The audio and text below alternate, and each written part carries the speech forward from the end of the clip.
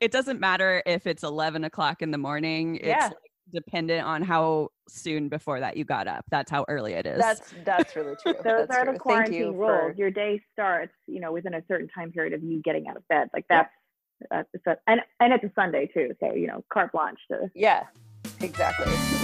Yeah.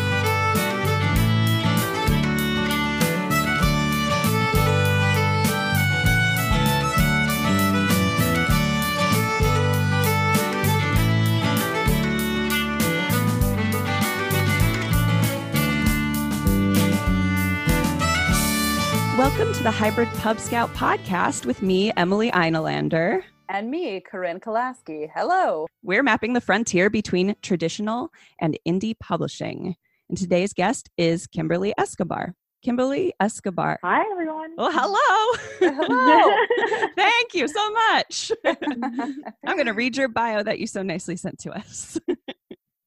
Kimberly Escobar, president and founder of Thursday Media Inc., began her career as publicist at Grand Central Publishing, an imprint of Hachette, before joining the then newly launched Flatiron Books, an imprint of Macmillan, to spearhead their lifestyles publicity. She made a name for the Flatiron list with some of the most discriminating writers in media, and her campaigns often grace the pages of everything from the New York Times to Forbes.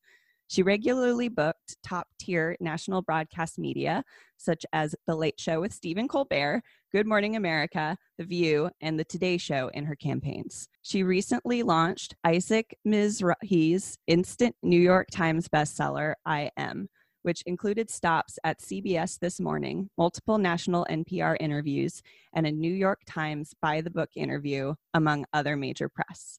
She also led the recent publicity campaigns for Jamie Oliver and Nigella Lawson, and the James Beard and IACP award-winning Bottom of the Pot by Naz Daravian, and Between Harlem and Heaven by J.J. Johnson's and Alexander Smalls. Kimberly has planned, executed, and traveled on countless national book tours with stops in venues as large as 1,500-seat theaters to the most intimate indie bookstores. She is now president and founder of Thursday Media Inc., where she continues to craft headlining media campaigns and attention-grabbing events for her clients. Kimberly earned a BA from Virginia Tech and lives in New York City with her husband and 2 well-fed cats. Thank you, Kimberly. Thank you. It sounds great coming out of your mouth. Very, very distinguished. I'm like, was that me? You did all of that. You did all of it. Yeah, it's incredible. I'm jealous. Thank you for kicking it off. Jealous that you met Nigella Lawson. Nigella Yeah. is, I am a lifelong fan after working with her. I'm totally devoted to her. So. Mm-hmm. She's everything that she everything looks like. that you hope that she'll be, and even more than that. She's fantastic. I'm, as I said, totally devoted. Wonderful.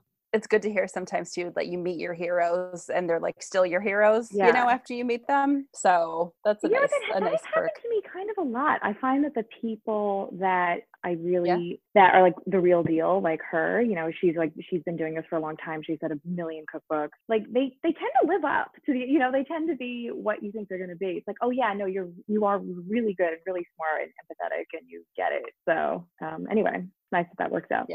Yeah, that's a pleasant surprise. Yeah. That's good to hear. Yeah. All right, so I will ask the first question because it has to do with cats. Have your cats Zoom bombed any of your meetings during quarantine? So much. First of all, so we have spent the bulk of our quarantine here in our East Village apartment, which you can see on the Zoom call. Mm-hmm. And my husband is also working from home, as we do these days. And we just have been running into each other. We're just like trying to find space. He's like yelling into the phone. I'm speaking loudly into the phone. We're like trying to do our thing. I mean, I'll just tell you the most notable time this happened because it was ridiculous. I was having a potential client meeting on Zoom. So there were stakes and I'm like, he's on the phone at the same time. I'm scurrying around. I'm trying to find space. I'm on camera. It's like supposed to be on Zoom. I was scurrying back to our bedroom, which is like obviously not ideal. So I'm like crushing down the pillows. So you like can't see them in the back, but I'm like actually sitting on my bed and trying to like make it seem as if my headboard is like the back of my chair, which is definitely just my bed. And, it's all going fine. We're having this potential client meeting. The potential client was like, definitely a really like straight-laced kind of guy, like not somebody that you can like really joke with or laugh off this thing that happened. And we're like, you know, almost done with the meeting. And we have a kitten. Well, she's 8 months old now, so I guess she's teenaged.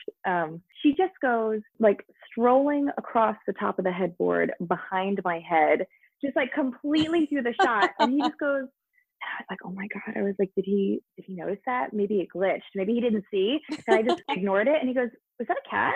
I was like, yeah, that was my kitten. I hope you like cats. I have a few.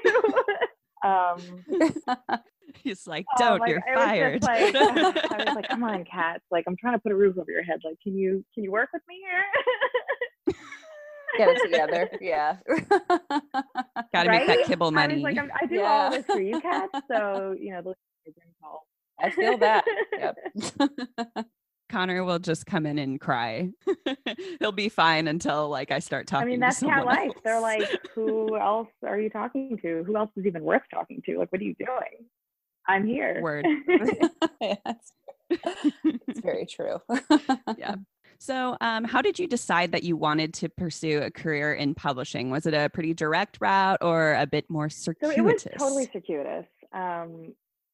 totally circuitous. And I didn't, you know, I feel like when you speak with people who had a more circuitous path like I did, the older they get, you know, I'm now in my 30s, the older they get, I feel like the more appreciation you hear from people. And I definitely feel that way. You know, when I was in my 20s, when I was in my mid 20s and I was getting started in publishing, I mean, I had other career, you know, I had done other jobs up until that point. And my coworkers had been interns at Hachette. And then, you know, they started as assistants and they were associates. And I was like, oh, for it to be so direct, you know, how amazing. It felt to me like they knew so much, which they did, but like, you know, they knew how to use like the internal systems at Hachette, which is like a really great skill, but like not a super transferable one and not like, you know, that doesn't actually help you know about the world. And I didn't understand that. And I didn't put any value in it until I got to be like later in my 20s and then into my 30s. And I found myself drawing on my previous experience, like in really random ways. Like I graduated in 2010, which was a really weird time to graduate, especially with a lit degree. It was like,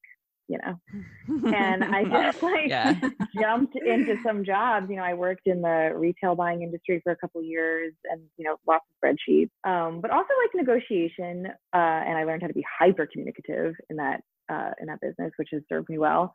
And I just, you know, I understand a fair amount about business now. So I have worked with and I continue to work with brands, and I rep a startup company now actually. And I hit the ground running with them. Like there's a lot that I already understand. And I'm like, oh yeah, it's because I did this thing that seemed, you know, I felt so pathless at that time, but it wasn't. It was perspective giving. And now I feel like I am beginning to really appreciate that. And I'm glad that for me, at least, it was right that like that's the way things went.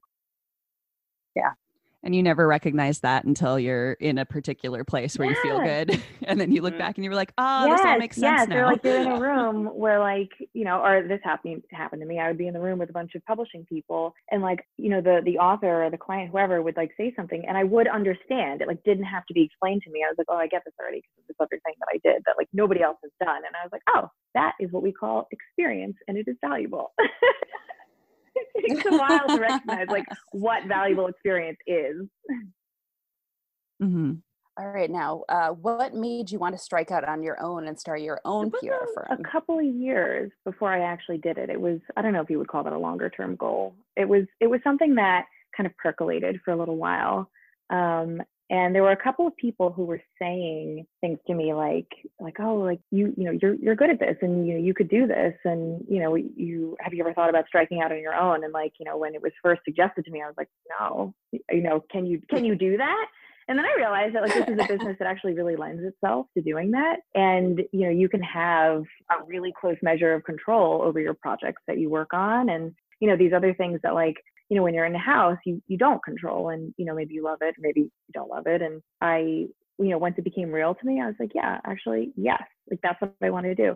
Also, like the idea of being a small business owner was like inconceivable to me. And then as I researched more and learned more about, especially women who are small business owners, I was like, yeah, I really want to do that. I want to be that. I want to pursue that. And so now I'm here and it's fine. I read so many like scary interviews where people were like, oh my God, like, you know, I'm like, I have a CPA and I have a lawyer and I'm like running around and it's crazy. And I'm like, it's actually not that scary. It's fine. It's really fine. Like, we've all managed harder things than this. So I feel, the payoff for me is, having total control over my projects and my clients and, or who my clients are is so valuable to me. Like I would start other businesses if there was way in the future, if there was something else that was interesting to me, I would totally do it because I'm having such a good experience now. I follow these Instagram accounts where it's definitely, that LOL, I'm the worst kind of millennial Instagram thing, but it's for business owners. There's one that's my biz coach says, and it's all just I never leave the house and all I do is eat Fritos all day. It's so fear hungry and it's just not true. I think if you're managing your time, it's just not true. It does not have to be like that. It can be quite nice. Awesome.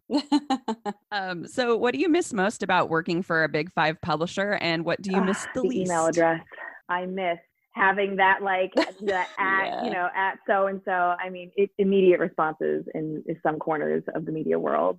I have a friend who we were former coworkers and we're close friends, and she went from where we worked together to another place that was even a little bit more prestigious. And she was like, it's like shooting fish in a barrel. She's like, I just send emails from this email address. It can have the barest modicum of a pitch. And they're like, yeah, okay, let's do it. And I'm like, oh my God. I've experienced a little bit of that, and going from that, having a couple of Big Five email addresses as a publicist, and then going to, your own business and having an email address that nobody's ever heard of. And I have worked with all of these folks, all of these media contacts for years. They know who I am, but even that was it took a while. There was a bit of a hurdle where I had to reintroduce myself.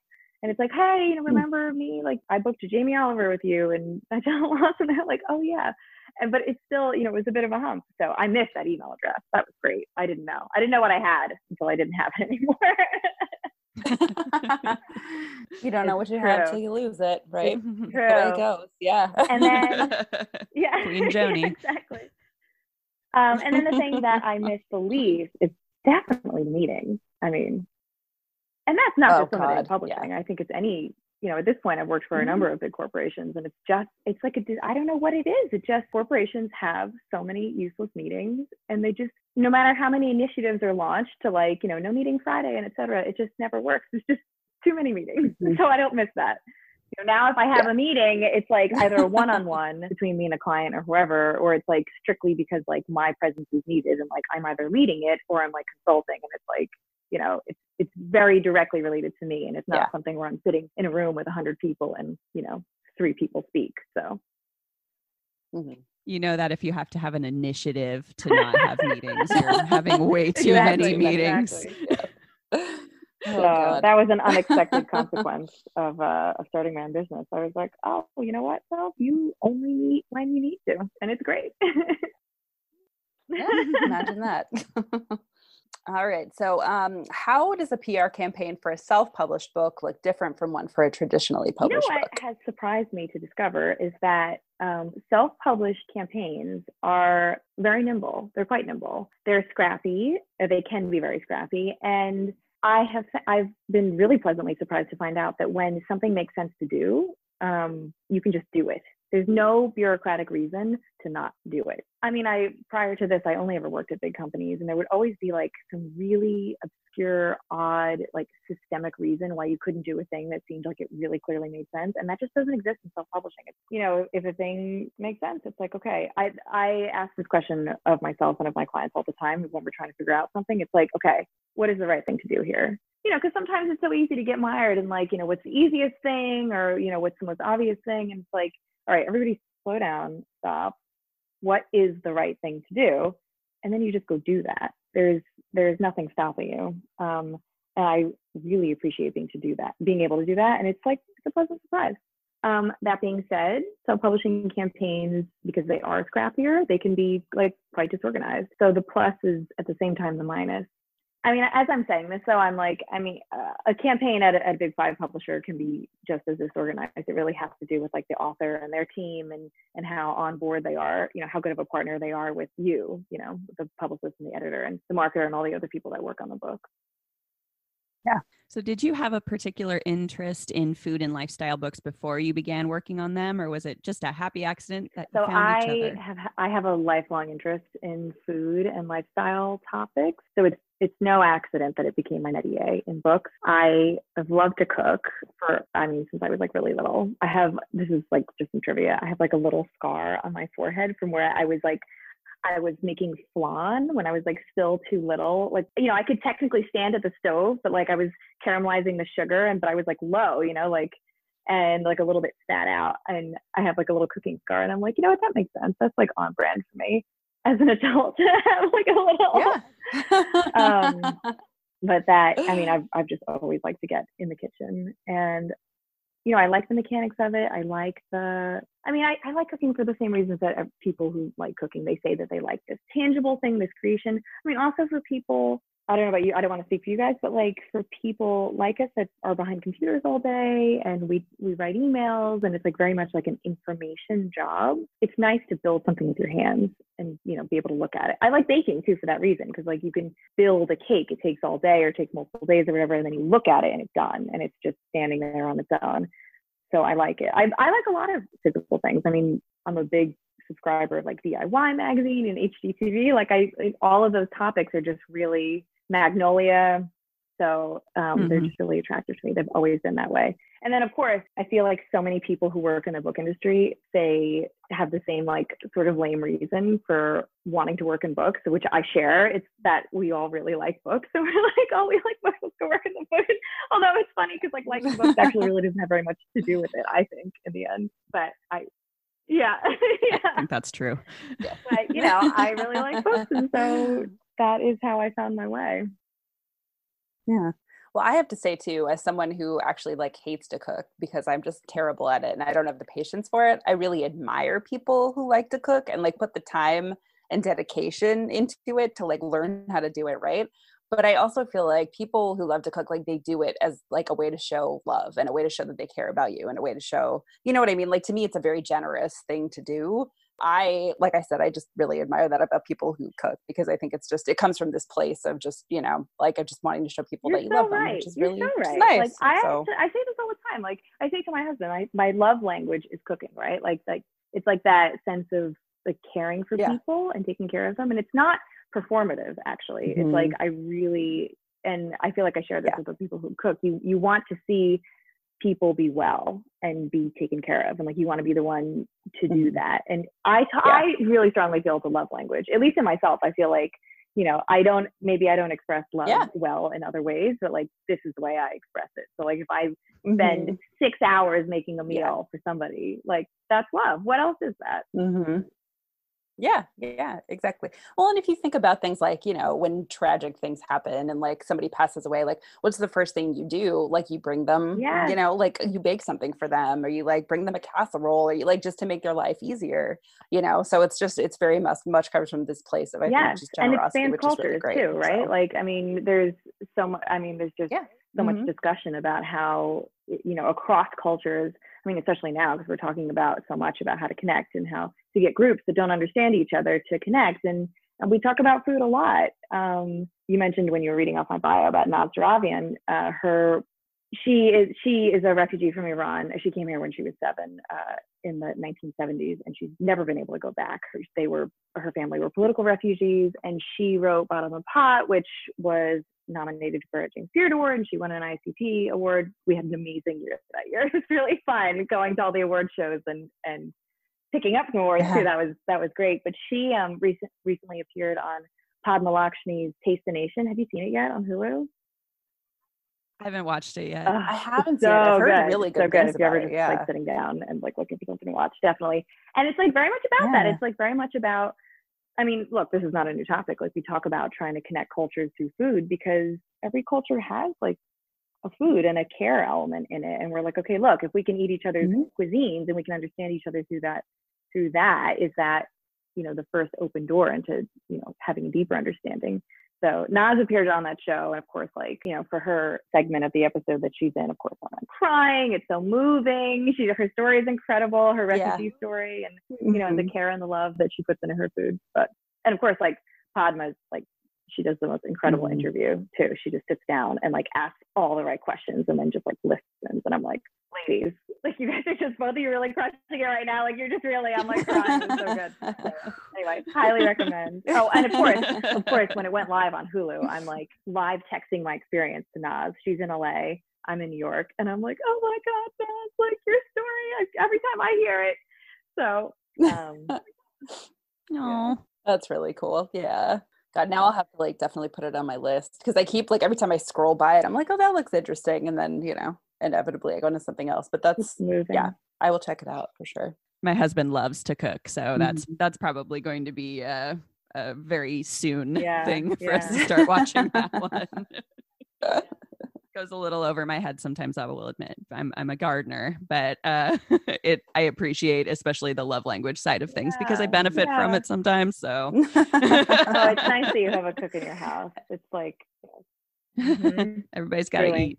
Yeah, it's true. That's true. And I feel like we're all especially confronted with that right now. Everybody's got to eat. For a while there, we were like, what do we do? Like I was reading that like recipes and food content and Google searches for recipes were just exploding, when we were in the earlier shutdown stage of COVID. And it's like, okay, yeah. I mean, for people who eat out or, get lunch at their, order lunch to their desk every day or go out, to be cooking day in and day out. And, maybe how to make a couple of recipes for yourself, but that's it. And to be feeding yourself and your family every night.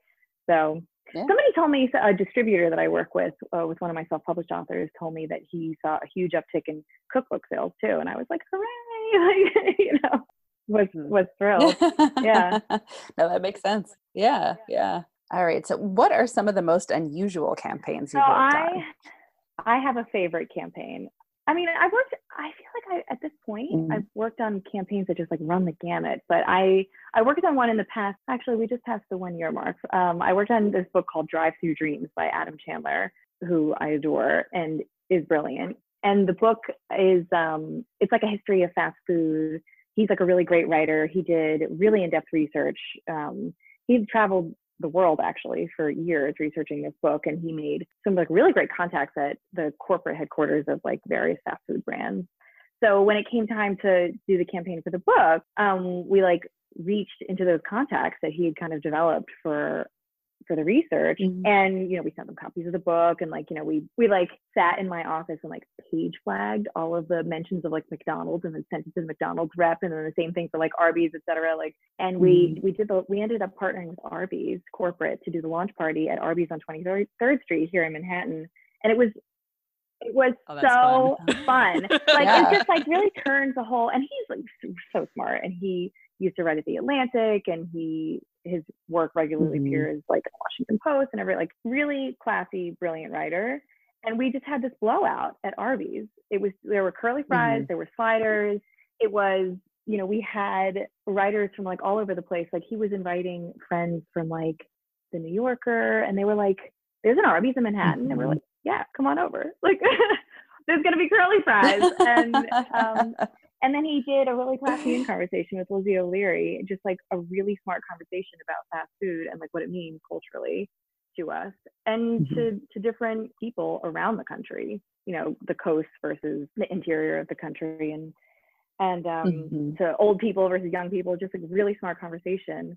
And then we made book branded wet naps to give away as favors.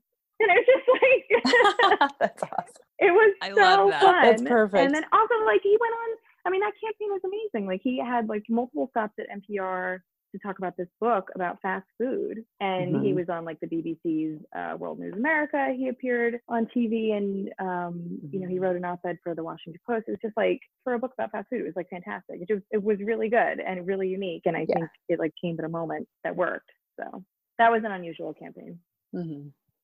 Oh, I love it. No, with all the problems of like, factory farming and all that stuff aside, like it's really nice to see people are looking at the cultural side of fast food right now. Like we had, we interviewed Danny Kane from the Raven Bookstore, and he wrote like a whole book of poetry about all of the different Midwestern like fast food places that he went to. And it's like a few poems for each one. And it's nice not to see people being shamed for like being interested and, you know, doing these things every day, kind of like, you know, the early 2000s where it was like, Right. you're gonna die. Right. It's like, eat you know, that's like all at this point, like that's really well-trod territory. Like, you know, we've read Michael Pollan, like we know it's bad for us, but especially for huge swaths of the country, it's like really important culturally.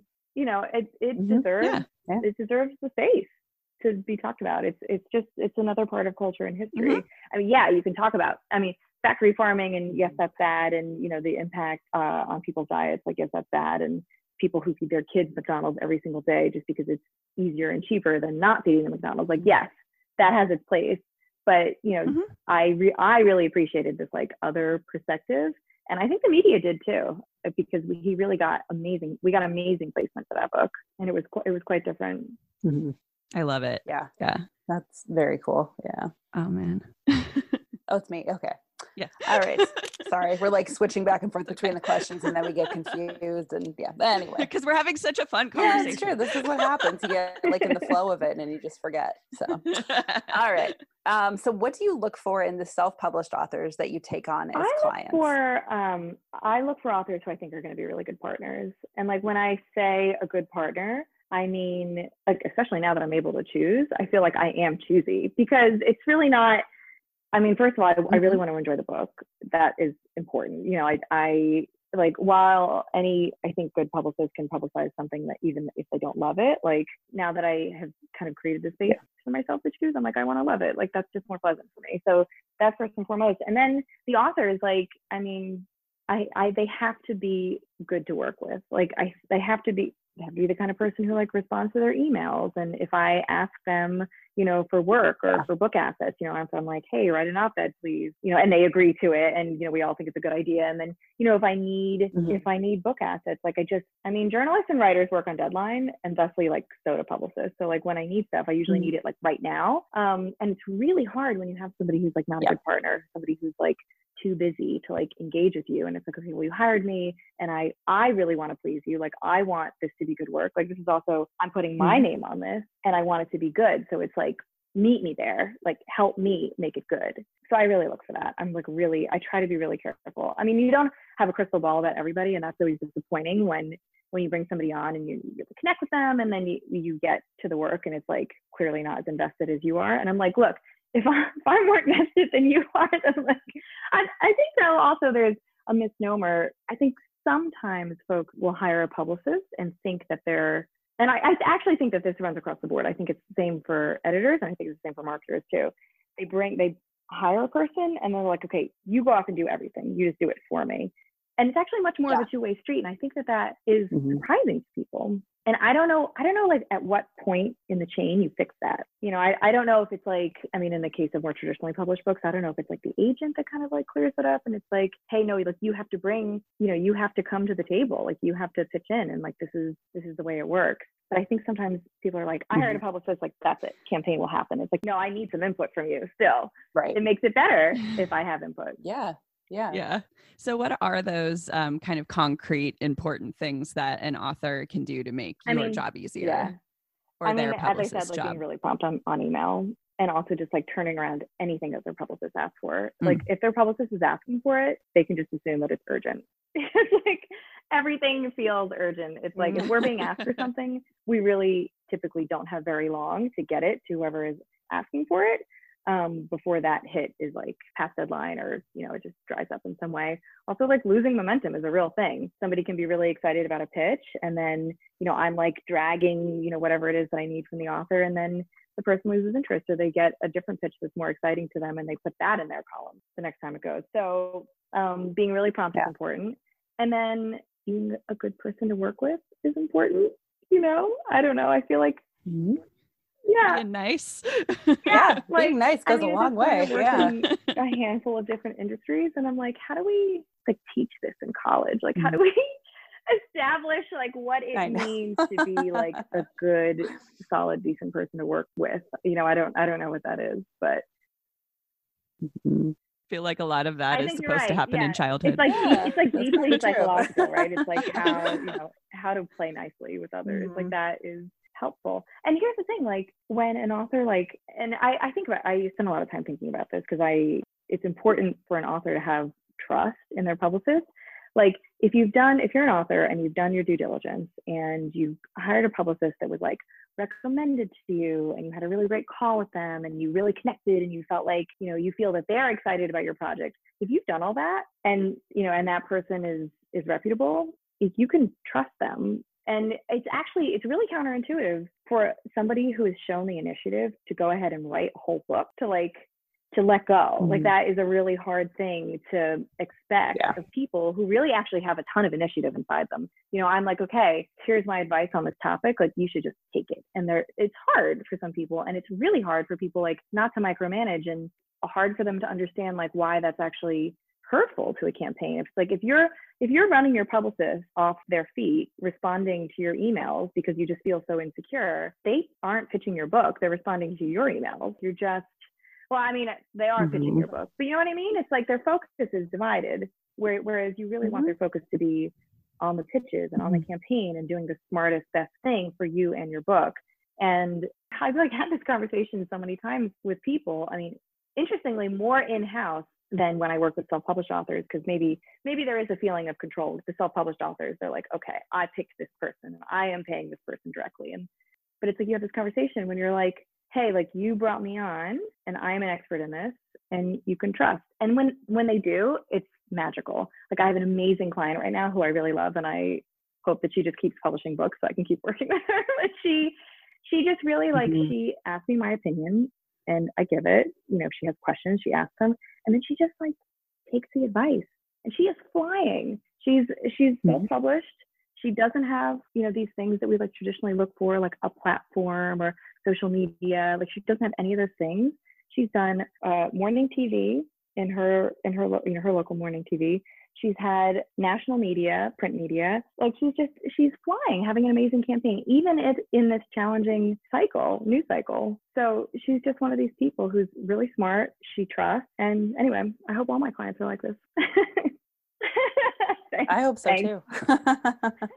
Yeah. Those are some pretty clear directions. Yeah, they are. I mean, so I used to be as a publicist at Harper, many, many moons ago. But I kind of had the same experience with authors too, where it was the ones who were constantly being like, why am I not on the Today Show? Why am I not on Oprah? Why am I not, it's like, you asking me this all day long is, first of all, yes, taking away from my ability to answer other emails and pitch people who might be interested in you. But also it makes me not really be super motivated to help you because it's so clear that you don't trust me to do my job, So anyway, all I'm saying is I totally feel what you're saying because I remember that so well. And it's so frustrating. It's definitely a personality type, right? And now I try to screen for it, but it's I try to screen for it, but I've done this for long enough now that I can kind of spot that.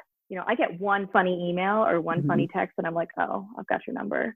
Yeah. I know. I know what you're about. And it's it's not, people are not helping themselves with this and they don't get it. Somebody who's in that place to begin with, they just don't get it. So, to all of your listeners who might be tempted to do something like this, just meditate, take CBD, do whatever you need to do to not do it.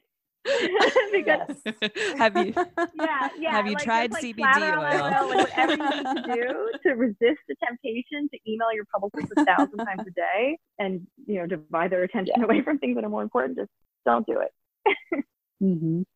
Yeah. And we were talking to another they were a book marketing coach, and that was the core of their message was we're all on the same team. That you need to assume that we're all working for the same end, which is to sell your book to as many people who will love it as possible. We're not enemies. Exactly. We're not at cross purposes. Interesting that sometimes needs to be pointed out, but it does. It's we're all in this together. We all really want to reach the same goal. We all really wanted this book to do well. Otherwise we wouldn't be doing this. We would go do something else for work. Yeah, that's true. All right. So what advice do you have for authors who are more introverted and maybe not really comfortable putting themselves out there to promote this is another conversation that I have because I was saying, somebody who has the initiative to go ahead and write a whole book is somebody who has a lot of, get up and go. And so to tell them to chill out is tough. It's not intuitive for them. The same thing. There are a lot of introverts that write books. And I hear this all the time. Authors say to me oh, how can I go out and email this person that I maybe met a couple of times, or this person who's like a friend, but like also could be helpful, to the campaign or what have you. They're like, how can I do that? How can I and I hear these words all the time, shameless self-promotion. And it is a big hurdle to get over. And what I do, like for my clients, first of all, I will offer to write a lot of communications for them, because sometimes it's just like they cannot get over that hump of like putting the words down. And I have just written so many emails and communications as a starting point. And then I send it to them and they're like, oh, you know what? Like that looks really reasonable. Like that doesn't look like I'm asking for the moon. Like that just reads like, oh, I'm excited about this book that I've written and am now launching and I want to share it with you. And I'm like, yes, because that's all it is. And here's the thing, like your friends and contacts and whoever else, like people want to help each other. It's just inside us. So it's not shameless and it's not negative.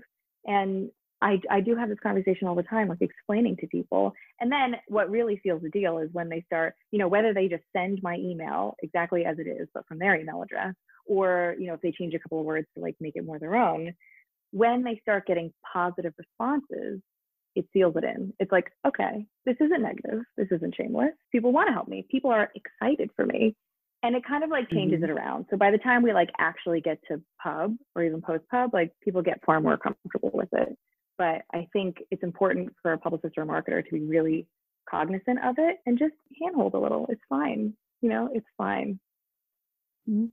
I have a question that's actually not on the list. And if it's weird, you can cut it or we can cut it later. But like, I know that not every author who is self-published can necessarily afford a PR company to work for them the same way that another one might. But do you have like any suggestions for someone who maybe needs to do their own PR when they're first starting I have to out? think about my response to that, because PR is one of those things that I think if it's done well, it looks easy.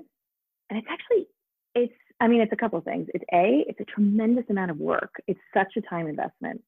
I remember, when I first started in publicity way back when, I was like shocked by how many hours I spent on a single campaign. And then the other thing is that it does take a fair amount of experience. So it's tough. It's tough to distill it down.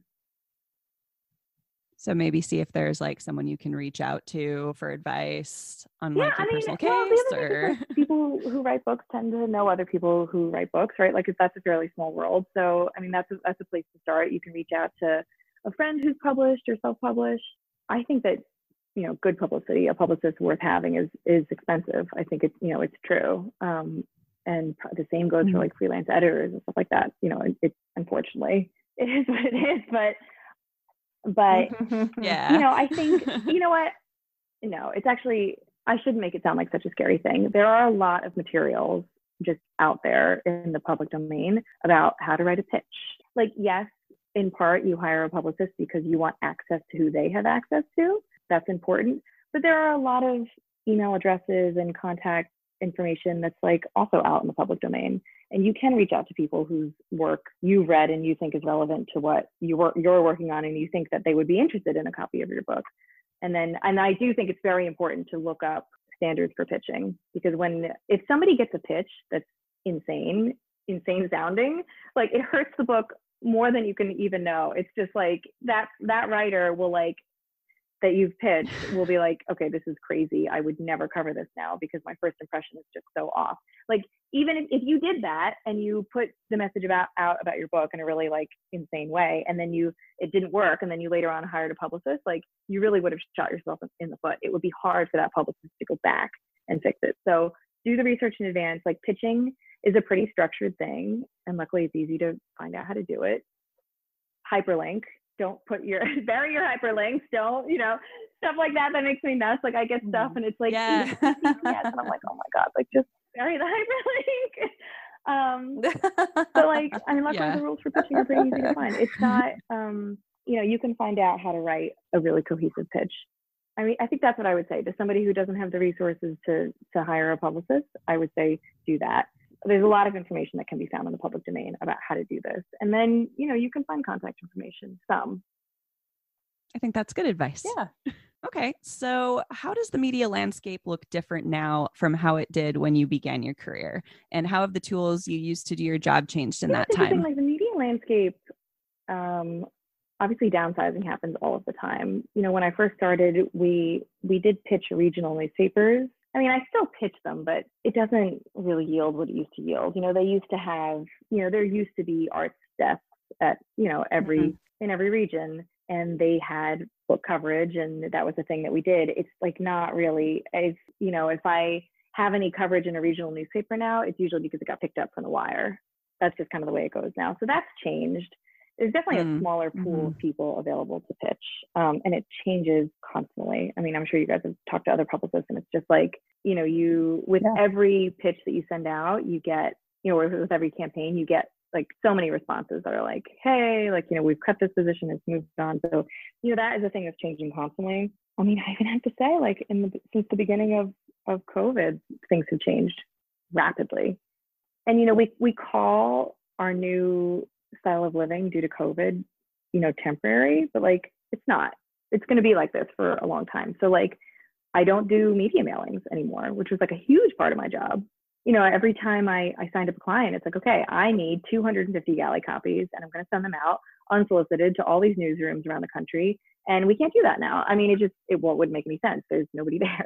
So, and I would never pitch or send a book unsolicited to somebody's home. So like, yeah, if it's somebody I know and I've worked with a lot and I have their home address, like under no circumstances would I just send a book to their house. Like, I just would not do it. So, you know, it's changed in the past couple of months. You know, I pitch first, and I'm really careful about asking, like, do you want to receive this? Like, would you prefer, you know, an e-version? I'm now having all my clients line up e-versions of their books, you know, which is its own challenge with the tech. But, you know, I'm definitely proceeding a lot more gently. I mean, we always proceeded gently and with care, but like really gently and with a lot of care now. People are at home, they have kids. It's like, you know, there's a lot of fear in the air still. And it's, you know, we're just all trying to figure this out. So. Yeah, I remember when we first started with all of this, when I would send business emails, like if I was supposed to be like nudging a client for something, I just wouldn't. I would just like send a preliminary, how you doing email. Like, let's see how you're feeling right now before I ask you like for your feedback on this. How much time do we spend now inquiring after like people's health and like their family's health? And like, you wouldn't, I mean, we normally would never, but now it's like, hey, like, I hope you all are feeling really well and doing well. And, you know, I hope everyone's safe. You know, we're like discussing safety with our work contacts. It's just like not a thing that we're ever doing, but. Yeah, true. Very true. Do we have any more questions? I think that's it. Do you? Do I have any more questions? I don't think so. No, not that I can think of. No. All right. Kimberly, do you have anything that you want to plug? No, not particularly, actually, which I know is a little off brand for a publicist, but I think if there's anybody, nothing in particular I want to plug. If there are any of your listeners that want to find out a little bit more about me, my website is thursday-media.com. And there's just like, you know, my bio again and some information about my clients and contact information for me there as well. So if there's anybody who wants to dig a little deeper, that's where I can be found. But that's it. All right. You can find us on Facebook at Hybrid Pub Scout, on Twitter at Hybrid Pub Scout, and Instagram at Hybrid Pub Scout Pod. Please visit our website, hybridpubscout.com. And while you're there, click Join Our Troop to get our new guide, the HPS Guide to Picking Your Publishing Path. And thanks for giving a rip about books.